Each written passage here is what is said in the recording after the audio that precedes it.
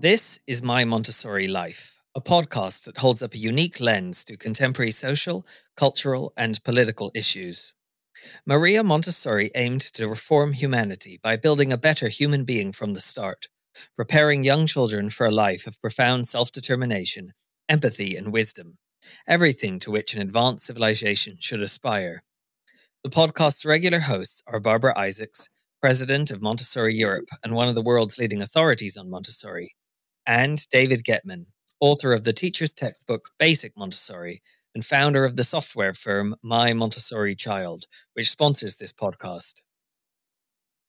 In this second of 3 podcasts on the theme of nature, Barbara and David are joined by 2 guests, Jonathan Preston, Conservation Manager for the Norfolk Wildlife Trust, one of a series of such posts he's held across the country over 3 decades, with current responsibility for wildlife conservation at 30 different sites in Norfolk.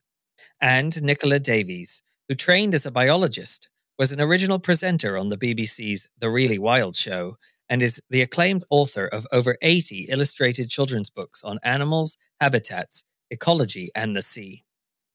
Jonathan, to begin, please can you introduce us to what nature conservation is for, and broadly how it's done? I think nature conservation is all-encompassing, really. It's the conservation of biodiversity of the world. Obviously, in my job, it's a bit more localised than that in Norfolk. I think it's always the question, what can nature do for you? What can you do for nature? And the two things are really importantly linked. How the sort of spiritual side of nature, going out in the outdoors and sort of being in nature. We've heard so much in the last 2 years, during the sort of pandemic of people reconnecting with nature and perhaps for the first time themselves, but as a species, creating with nature and learning about the environment around them. And my job is it's sort of focused on nature reserves, so land that we've sort of preserved for nature, for the benefit of the wildlife that's on it, but also people to come and enjoy. So it's really linking those two things together. Jonathan, wildlife conservation sounds like it's such a wonderful vocation. You're mostly outdoors. You're investigating fascinating natural phenomena. You sometimes discover changes in habitats through the seasons and maybe even old bits of cultural heritage. Can you tell us some stories from your work? For example, at Holme Dunes, which is on the Norfolk coast. Yeah, absolutely. I mean, it's interesting that the sort of concept of my job being outside. I think as you sort of get further into a career and more experience, they don't put you out to grass. They do the opposite to you and take you in from the grass almost. So I unfortunately do spend a lot of time in front of a computer doing sort of boring things like spreadsheets and budgets and HR issues and all sorts of things. But I think the way I see that, I'd love to be outside all the time, but actually it's using the best use of my skills and experience that I've developed over the years to make a difference to wildlife. So yeah, Holme Dunes is one of our national nature reserves. So it's one of the sort of top tier, if you like, nature reserves in the country. We've got 9 of them in Norfolk that we manage. And Holme Dunes is a real, it's a bit of a cliche to say, but a jewel in the crown. It's obviously a coastal site, and it's what we call a real mosaic of habitat. So it goes from the sort of open sea to the sort of sandy beach, onto the dunes, and then down into the sort of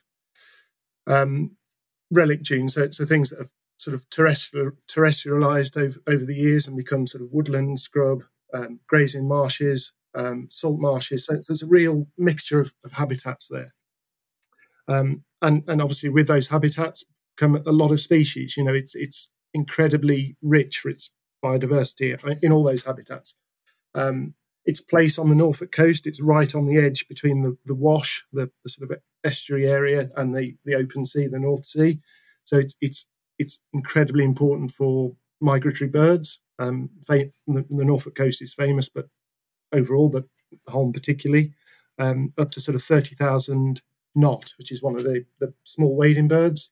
If you've ever seen things like Springwatch, you'll have definitely seen the sort of big wheeling flocks of knot going around, and we get them at Holm. It's also a really popular place for people, and a big part of my job is that the management of the balance between people and wildlife, and making sure that it's suitable for both. We really want people to come out and enjoy the sights that we see, and the habitats and the fresh air, but we need people to respect that, and that's a huge part of what I do. So the people who come there interested in the nature, but also I understand you uncovered something that's called Seahenge, which is a bit like Stonehenge, but it was actually under the water when it first came to light. Is that one of the attractions there, that people come to see this ancient site that was there? It's actually been removed now. The decision was taken because of its the nature of the environment there. In the sea, it was deteriorating very quickly. As soon as it was exposed to oxygen, it started to deteriorate. So it's actually been removed from site and taken to the museum at King's Lynn. But we still get people coming to the site to see where it was, and sort of archaeologists and people interested in sort of early history coming to see it. But we get a huge range of people. A lot of them are what you call casual visitors, just coming to enjoy the beach and walk their dog or play in the sand, through to really sort of specialist sort of study groups, sort of bird watchers particularly, but studies of insects, plants, all sorts of things. So it's a real mixture of people. I think it's interesting what you said about balancing the people and the nature side and making sure it's a healthy interaction in both directions.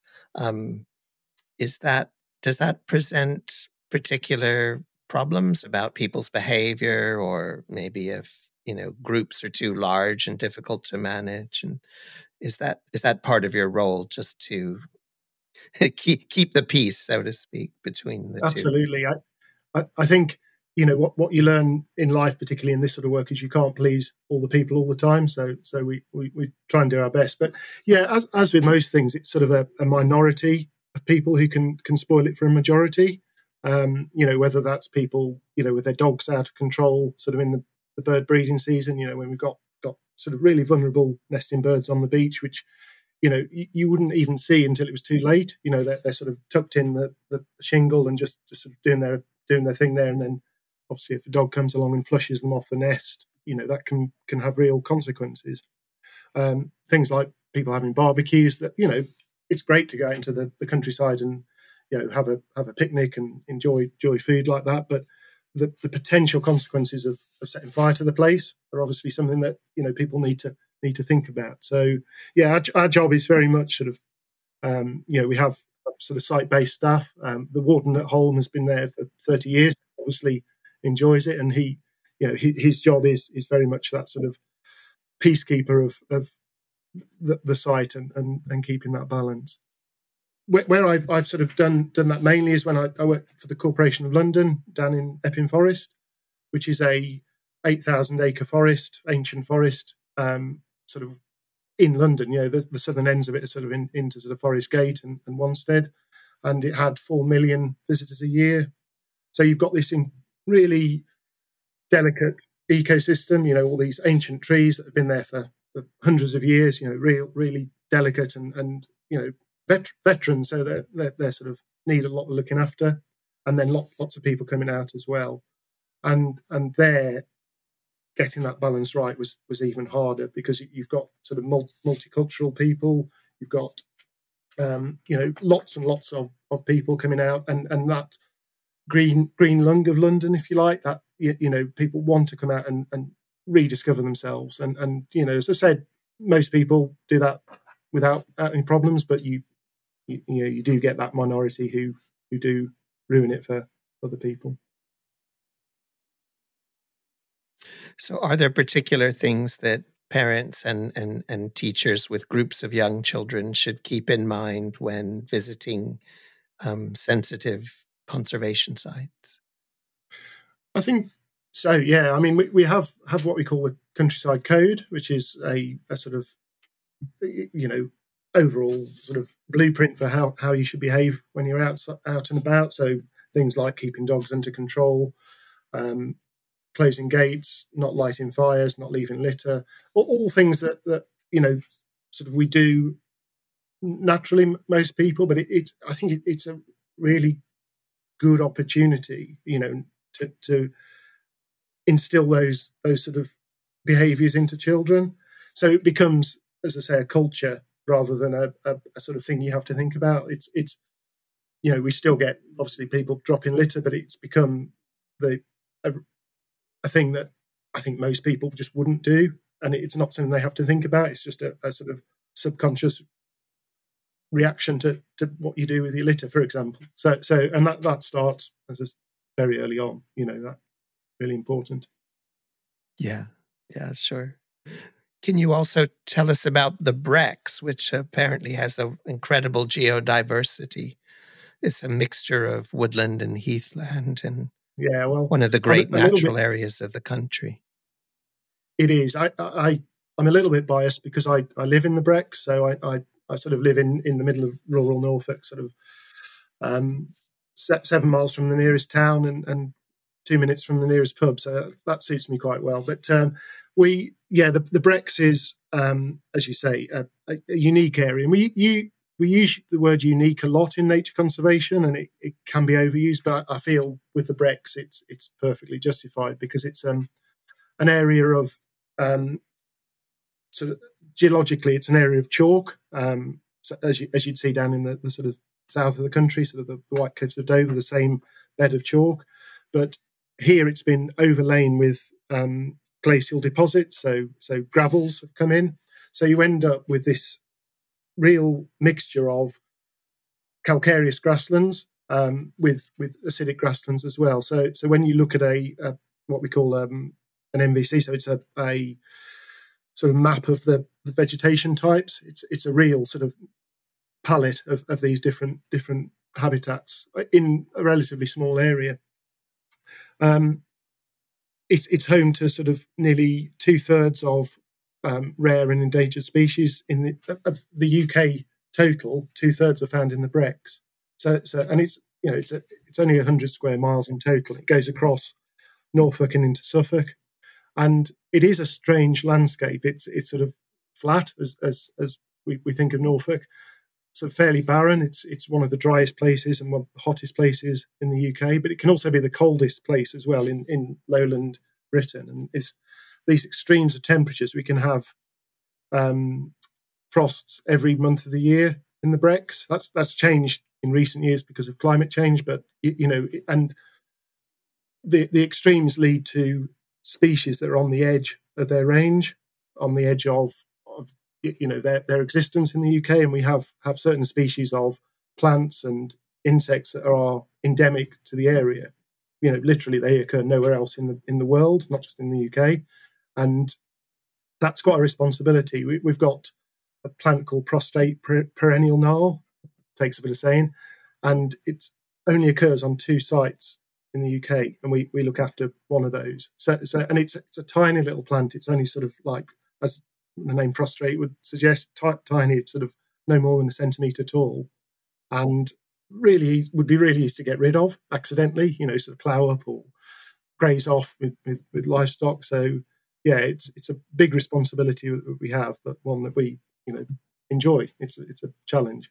Thanks for describing it. It sounds, I've got to go there. I mean, that's my feeling. Barbara, are there ways that early educators can help children to become like conservationists? It sounds like we all need to become conservationists.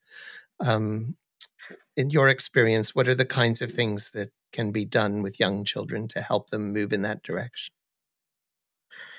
Well, I think that for young children, it is really important to know how to behave when they encounter creatures or plants. So, often you will find if there is an ant crawling on the patio outside, the natural instinct of a small child would be to squash it. And so it's really, really important to explain why this is not good. Or when they see a worm, young children often get spooked by its wriggling in the soil.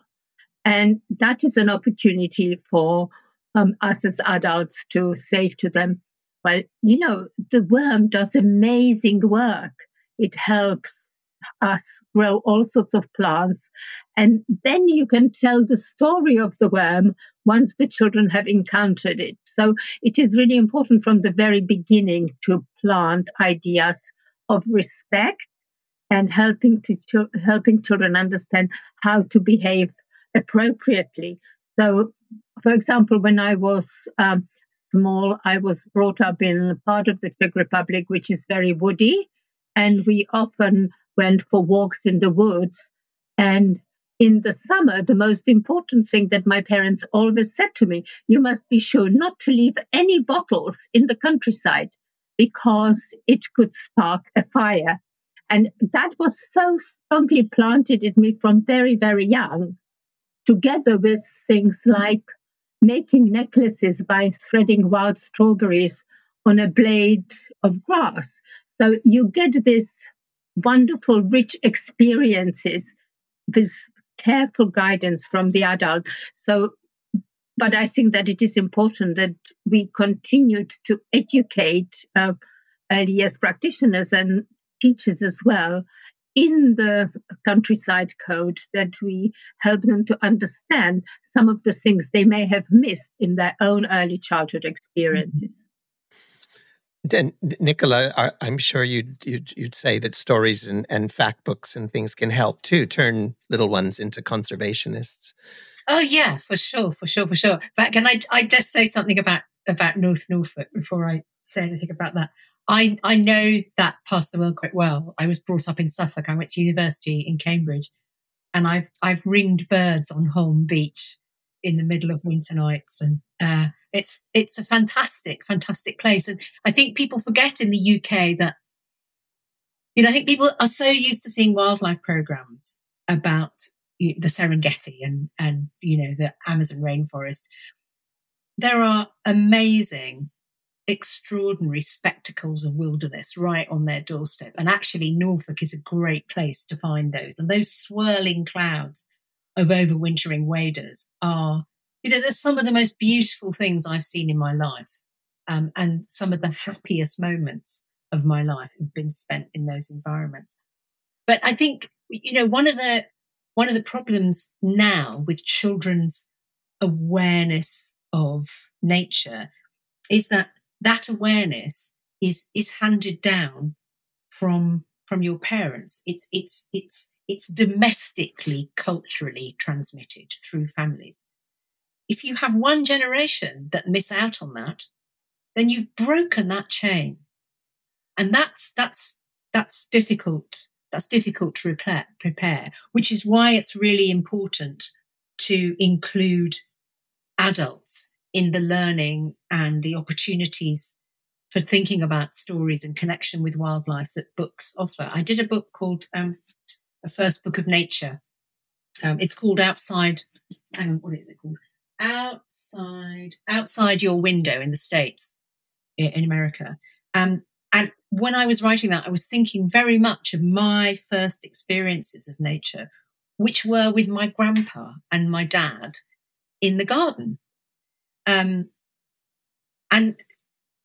I was also thinking, as I was writing it and as I was working with the illustrator, that what I wanted was to remind adults, remind perhaps grandparents of their experiences, and to encourage them to seek out these experiences with their children.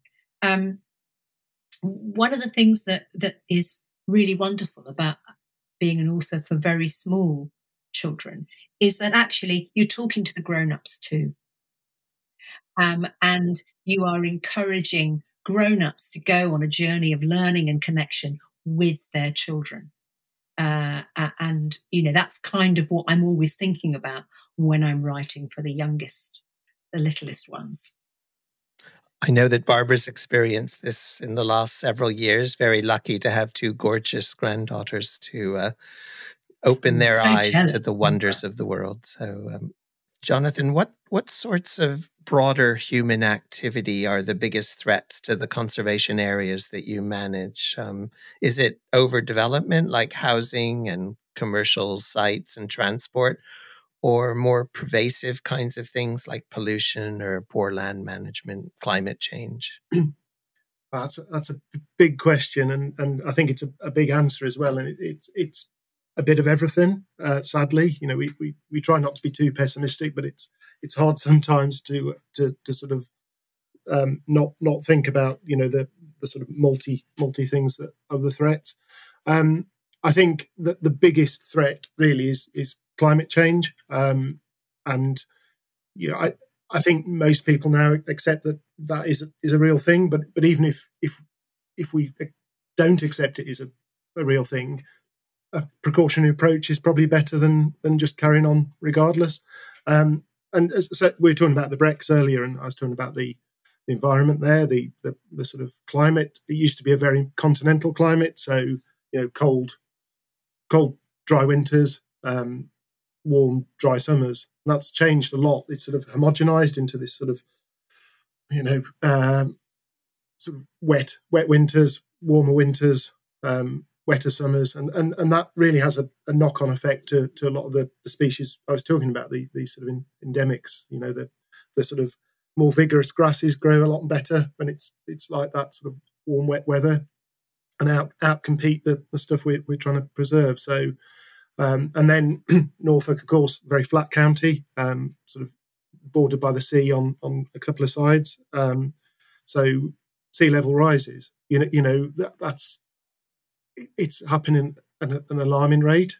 I think we have to think beyond the immediate generation and perhaps the one after that, but certainly within a few generations, a lot of the land that we've got will be lost, to the sea, and that sort of squeezes people then into smaller and smaller areas, and squeezes wildlife into smaller areas as well.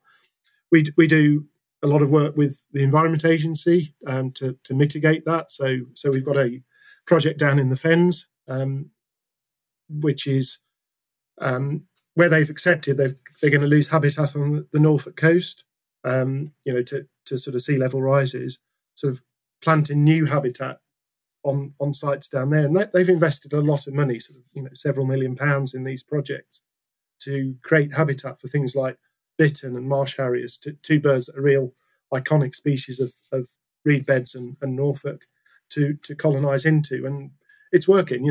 These habitats have been there for 10 years now. And funnily enough, I was there this morning at this site and saw marsh harriers sort of wheeling, sort of doing sort of early courtship displays. We had bittern breeding on site last year. So, yeah, I think climate change, really, it's a sort of everything else is sort of secondary to that. We talk about people letting the dogs off the lead or having fires on the site and things like that. But, it's the big issue, I think, is climate change. Yeah, it's amazing that you can actually see on the ground, because the environment so well. You can see in a way that most people can't the actual effects happening right now as a result of climate change. I think most people dismiss it and say, oh, it's, all hypothetical, polar bears have always been on icebergs or whatever. But I mean, they don't have the knowledge and the direct experience in order to appreciate how much effect it really is having right now. Yeah. Do you meet many school groups or families who are visiting your conservation sites, and do you noticed what effect it has on them? I mean, do you have direct interaction with groups which include young children? Yeah, not me personally now. I used to work a lot in environmental education. In one of my first jobs, sort of the summer term from Easter to the summer holidays, we'd be out sort of 4 or 5 days a week with groups doing activities like pond dipping and in mini beast hunts and things like that. It's quite hard to maintain the enthusiasm, sort of when you're on to day day 5 to go and pond dip and find, a water beetle or a frog. But of course, to the children, that's the first time they've seen it. And the sort of their enthusiasm would sort of rub off on you, and you'd go, well, actually, yeah, what we're doing here is really important. I think it goes back to what Barbara was saying about that, getting them to focus on what's around them from an early age, and pond dipping is a really good example of that. Even the sort of smallest garden pond can have life that people just have never seen before.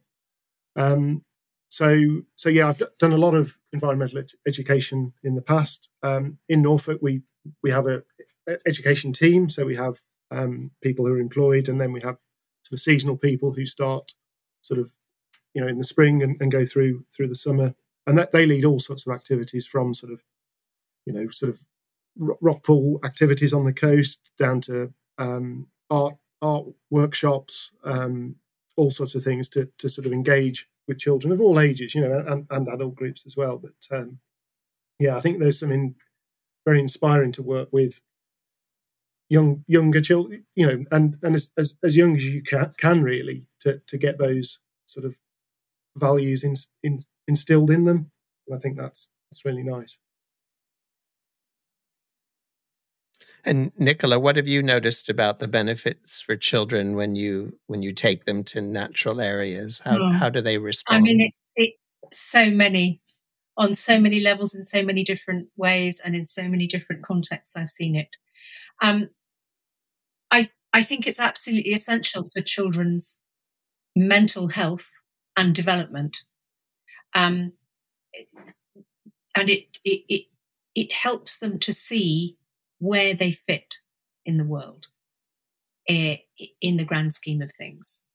So it's emotionally, spiritually, intellectually important, but also now encouraging children to make that connection with the natural world and to notice it, and to understand their place in it is a survival skill, because we are in the pickle that we're in, because we have seen ourselves as separate from nature. Did families and children get involved? Are they joining the local groups?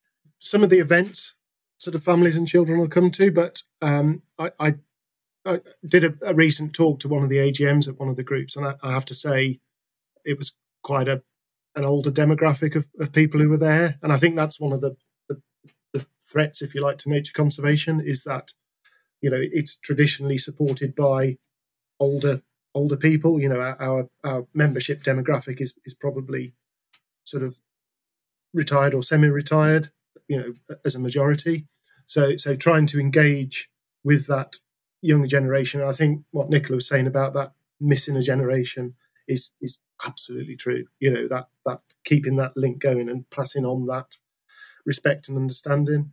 And I think we've probably got at the moment that we are in that stage of missing a generation, the sort of generation of, I suppose it's like the tech generation, the sort of people who spend more time in front of a computer or in front of a PlayStation rather than being out in the countryside or in their local environment.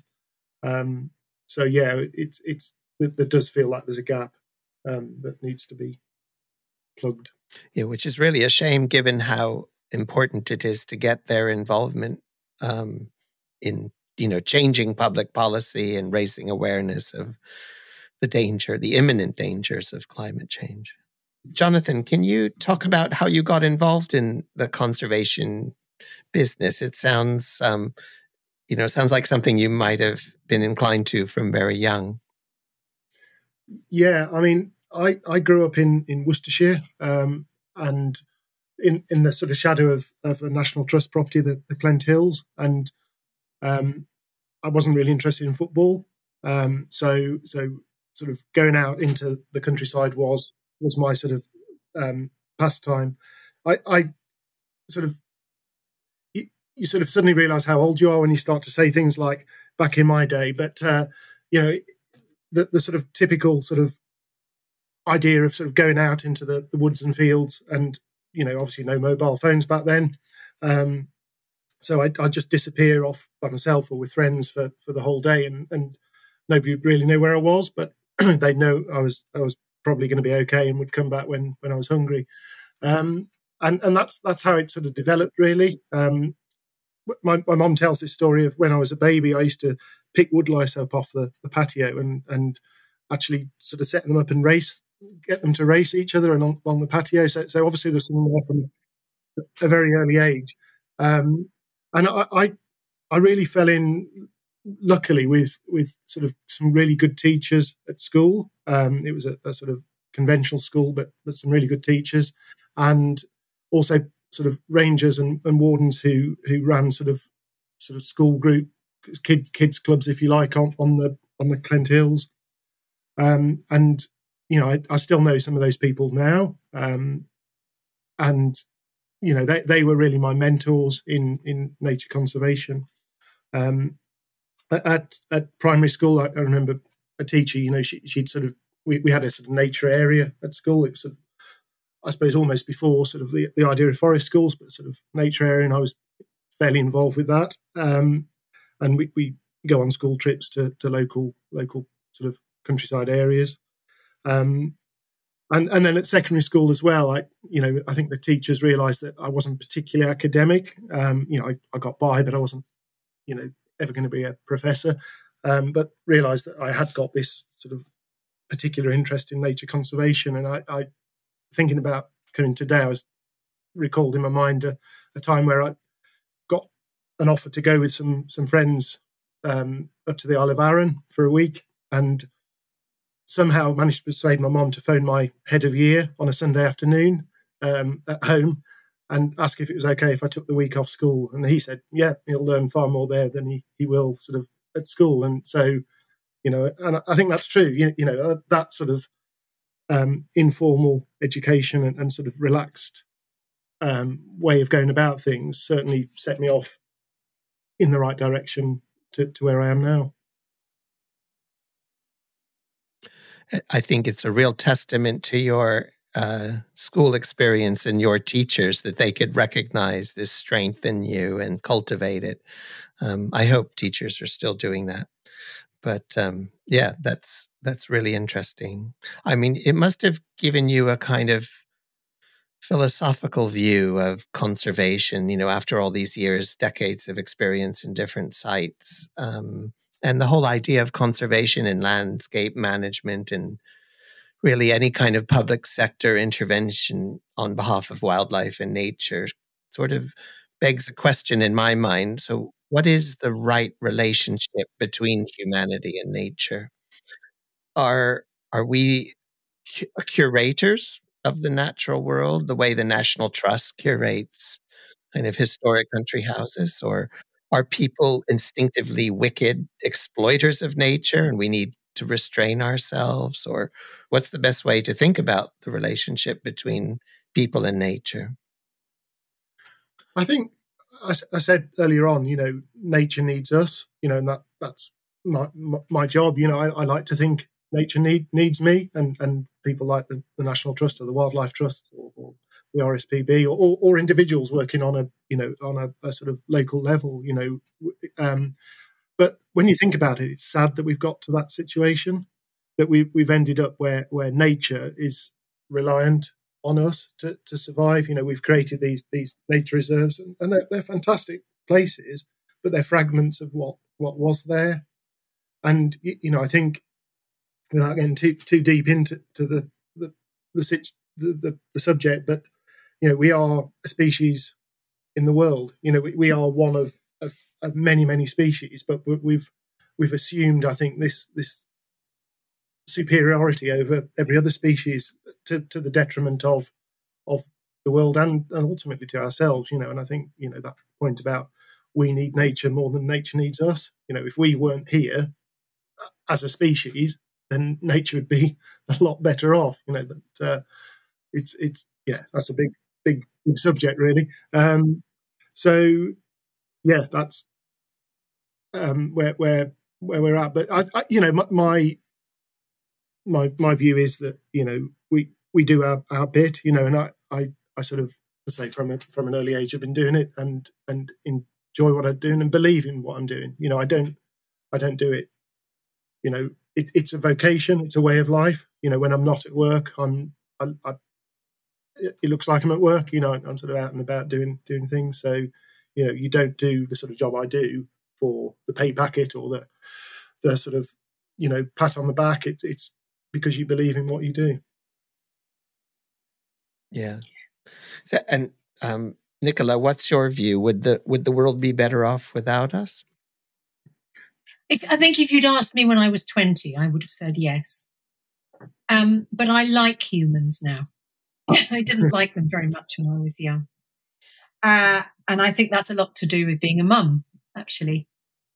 But objectively, of course, nature would be absolutely fine without us. So actually, our relationship with the natural world, we need to acquire a great deal of humility.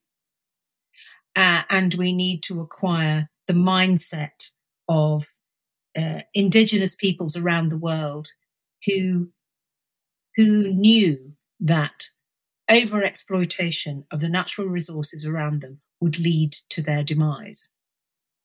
And somehow the modern culture has forgotten that and missed that out. So I think it's about learning the lessons that many peoples around the world knew absolutely through and through and through and through. And they were tied to the natural world with a rope of necessity that was extremely obvious to them. And any disrespect of that dependent relationship was extremely detrimental, if not fatal. And actually, we're in exactly the same position. But because that rope is rather longer, we don't see what's on the other end of it. We don't understand what's on the other end of it.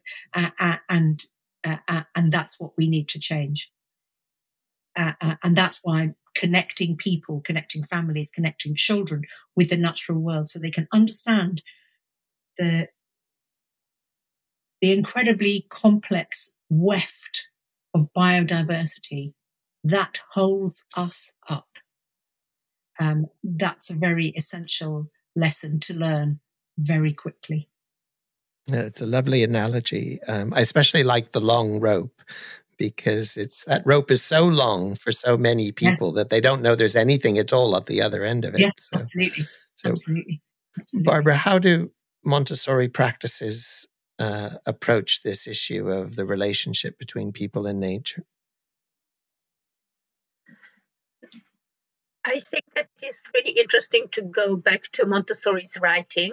In her book, To Educate the Human Potential, which she wrote after the Second World War, she already highlights some of these issues which we may encounter in the future.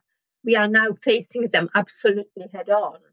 And I think her answer was to educate children towards the understanding of being part of the whole cosmos, that whole idea of the pedagogical framework of cosmic education, having children understanding the enormous work of nature which has taken place in evolution of species for us to be here in this very little speck of time. She also highlighted our capacity to destroy things, the potential that we have to create, but also to destroy. So, and this is where she has advocated for change in education so that we create more harmonious, cooperative, collaborative world. She often gives examples of indigenous communities and how they have tackled situations. And I think for particularly people in the Western world, where we benefit the most of the technological progress and exploit the earth the most, it is really, really important for young children to be aware of the power of changing, or the potential they have in their hands to change. It is not too late, but it is almost too late. The task is really enormous in front of all educators, and in fact, in front of all adults and all parents, if we really value the earth that we have come to know. And when I have worked with students and I have asked them about the early sensory experiences of the world, because that's what underpins Montessori education, most of them would talk about the smell of rain on a summer's day, or the feel of sand on your toes when you are on the beach. So we are intrinsically connected to nature because we are one of the species living on Earth. We just have this extra element of cognition, which has removed us from the natural and set us apart. And we somehow need to find more connection. Yeah, I think that's a good way of putting it. There is now this growing scientific and maybe political consensus on how people and nature can be more sustainably coexisting. But then there's all those people who are saying, oh, this isn't free. There's priorities. Should wildlife conservation trump the need for social housing or industrial jobs or farmland for food security? So it is a constant debate about it, isn't it? I mean, it's a specious dichotomy. It really is. And it's always made by people who wish to exploit the natural world. To say, oh, well, do we want animals or do we want to give people housing? It's nonsense. It's just an excuse. And it's lazy thinking. It's really lazy thinking. Do you agree, Jonathan? Is that makes me really cross. I can tell. I Jonathan, is that your view as well? I mean, do you have to encounter the issues at that level? Not day to day, but policies filter down. I think Nicola's absolutely right. We need to learn to live better together, better on the land. And I think I was listening to you talking about Radio 4, and there's a we know we need to plant more trees from climate change point of view and sort of mental health and timber production, etc. And we're looking at sort of 300,000 acres or hectares over the next sort of 20 years in the UK. And people are up in arms about this. Where are we going to have food production? Where are we going to have housing? Where are we going to do this? But actually, there's 9 million hectares of land that's farmed in the UK. So it's quite a small percentage of land that we're talking about. And the land that we'd use for this sort of tree planting and wilding is the marginal land that produces a very small percentage of our food. Clearly, we need to have food security in the UK, but we also need nature and we need a healthy environment and a healthy climate. And the two are absolutely linked. I mean, everyone who's involved in agriculture knows how important Norfolk and Suffolk are to the whole country's agricultural output. I read it was a fifth of the country's poultry and a fifth of its vegetables, a quarter of its pork production, half of the UK's sugar beet crop will, come from that part of the country. So what's the relationship between all that farming and the work of the Wildlife Trust? Is it a good collaborative relationship? Maybe it's evolving. Yeah, it's certainly evolving. I think it's a very stark juxtaposition. So we were talking earlier about the Brecs, and you've got these nature reserves with endemic species on, fragments of what used to be there, right next to some of our most intensive agriculture in the UK. Sort of outdoor factory farming, if you like. Sort of intensive outdoor pigs, intensive potato growing, onion growing, etc.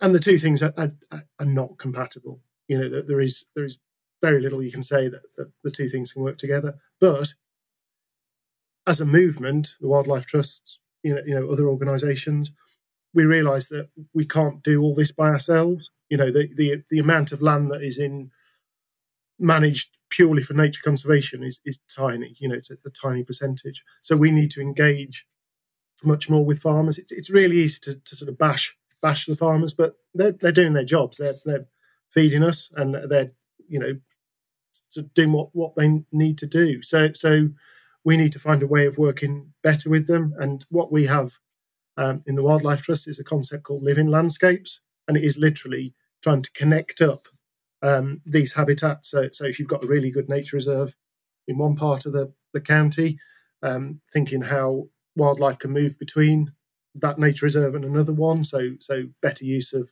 hedgerows and sort of strips in arable fields that aren't cultivated.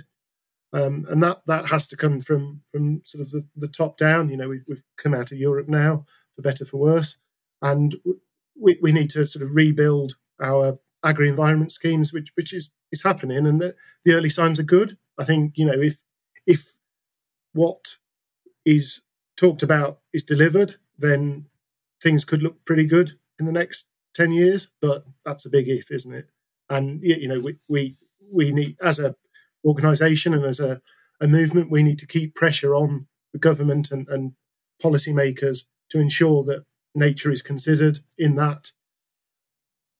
You know, the food production and sustainable development and energy production and climate change, it needs to be at the heart of what's happening.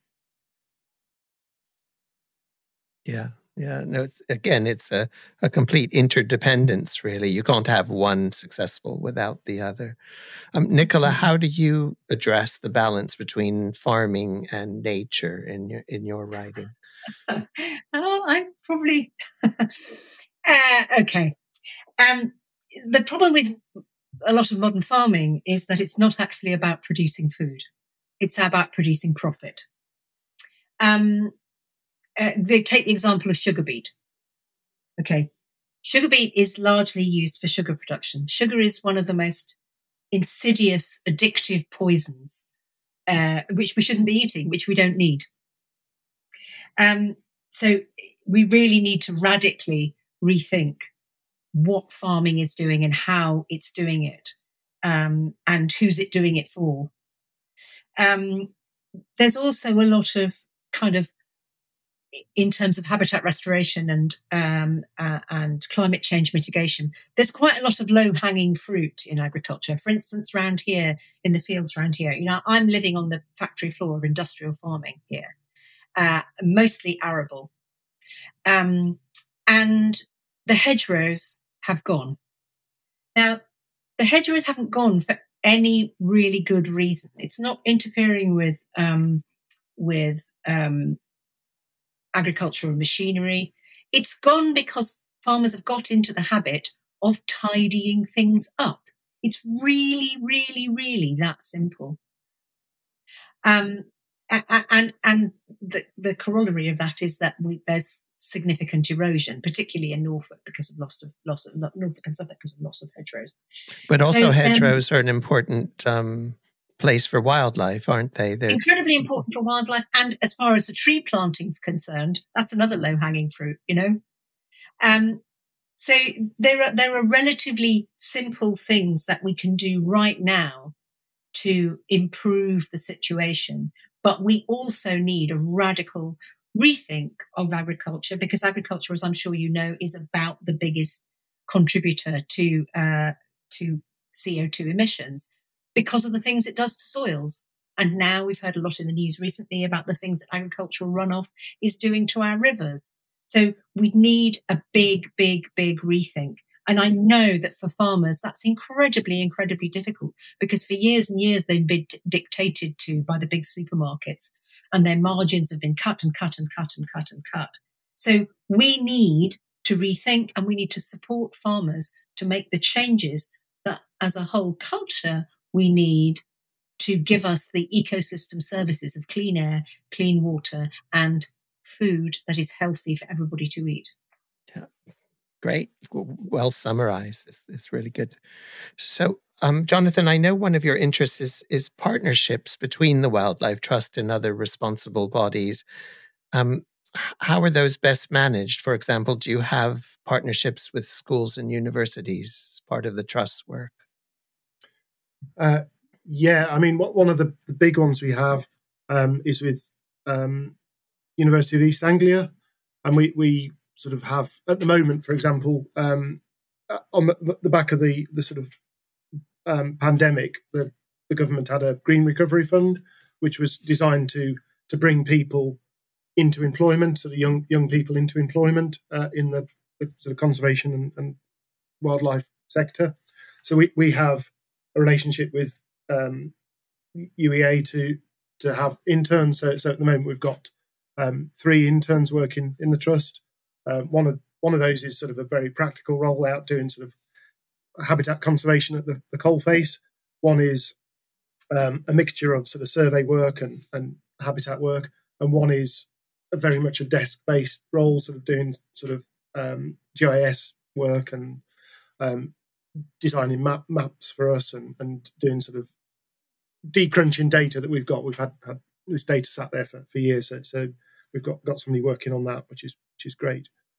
So that's a partnership we have with them, and we also sort of host master's students and undergraduates to do work out on our sites, and it's a really good opportunity for us, to get some really good surveys done. So we have to put the time in to start with to produce to work out what we want, because otherwise people go off on sort of a tangent sometimes and do something that perhaps isn't that useful.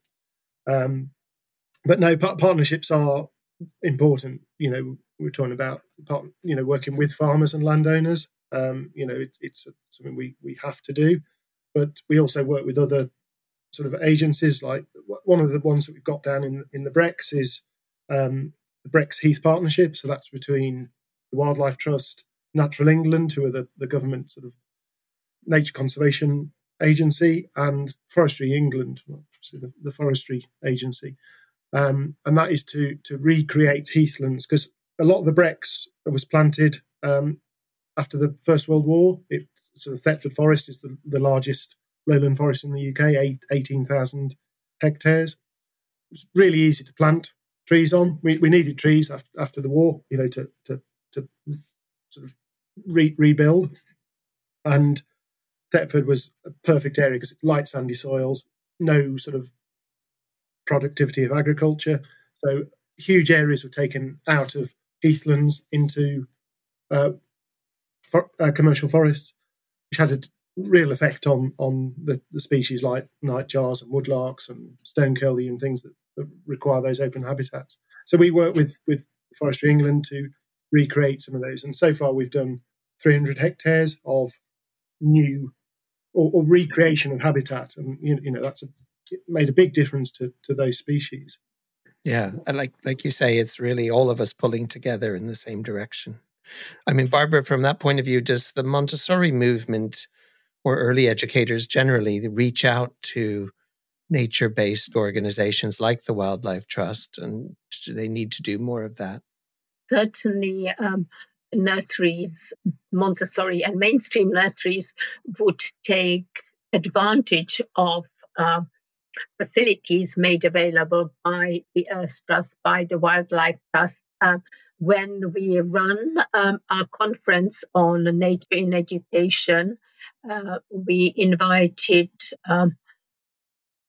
the National Trust to talk about their initiatives of making their parks and woods more available to school and children for various projects and opportunities. We also worked with, I think, the RHS on planting and teaching children how to plant various things and how to look after their gardens. So yes, whilst there is not one overarching national initiative, there are lots of little initiatives. For example, at the moment, we are working on a Sustainable Citizenship Award through the OMEP organization. And we are making sure that the children who are participating in the Sustainable Citizenship Awards get deeper access of better access to the Earth Trust, to various natural resources for them to come closer to it, and also to make it more accessible to children and their families. So yes, people are definitely aware of the need to make more connections. And also, I think the most important thing from the educational perspective is to help children understand their environment a little bit more, and also enable them to believe that it is within their power to make changes. So to give children the agency to actually believe that if I believe in something passionately, I have got the power to make the change. So starting initiatives from bottom up rather than waiting to see what will come from top down, because most change in history has been affected from bottom up, not from top down. So that's what I think needs to be shared. Okay, great. Let's stop there for now. Thanks again to Barbara and David, and to our guests, Nicola and Jonathan. We'll see you in the next episode.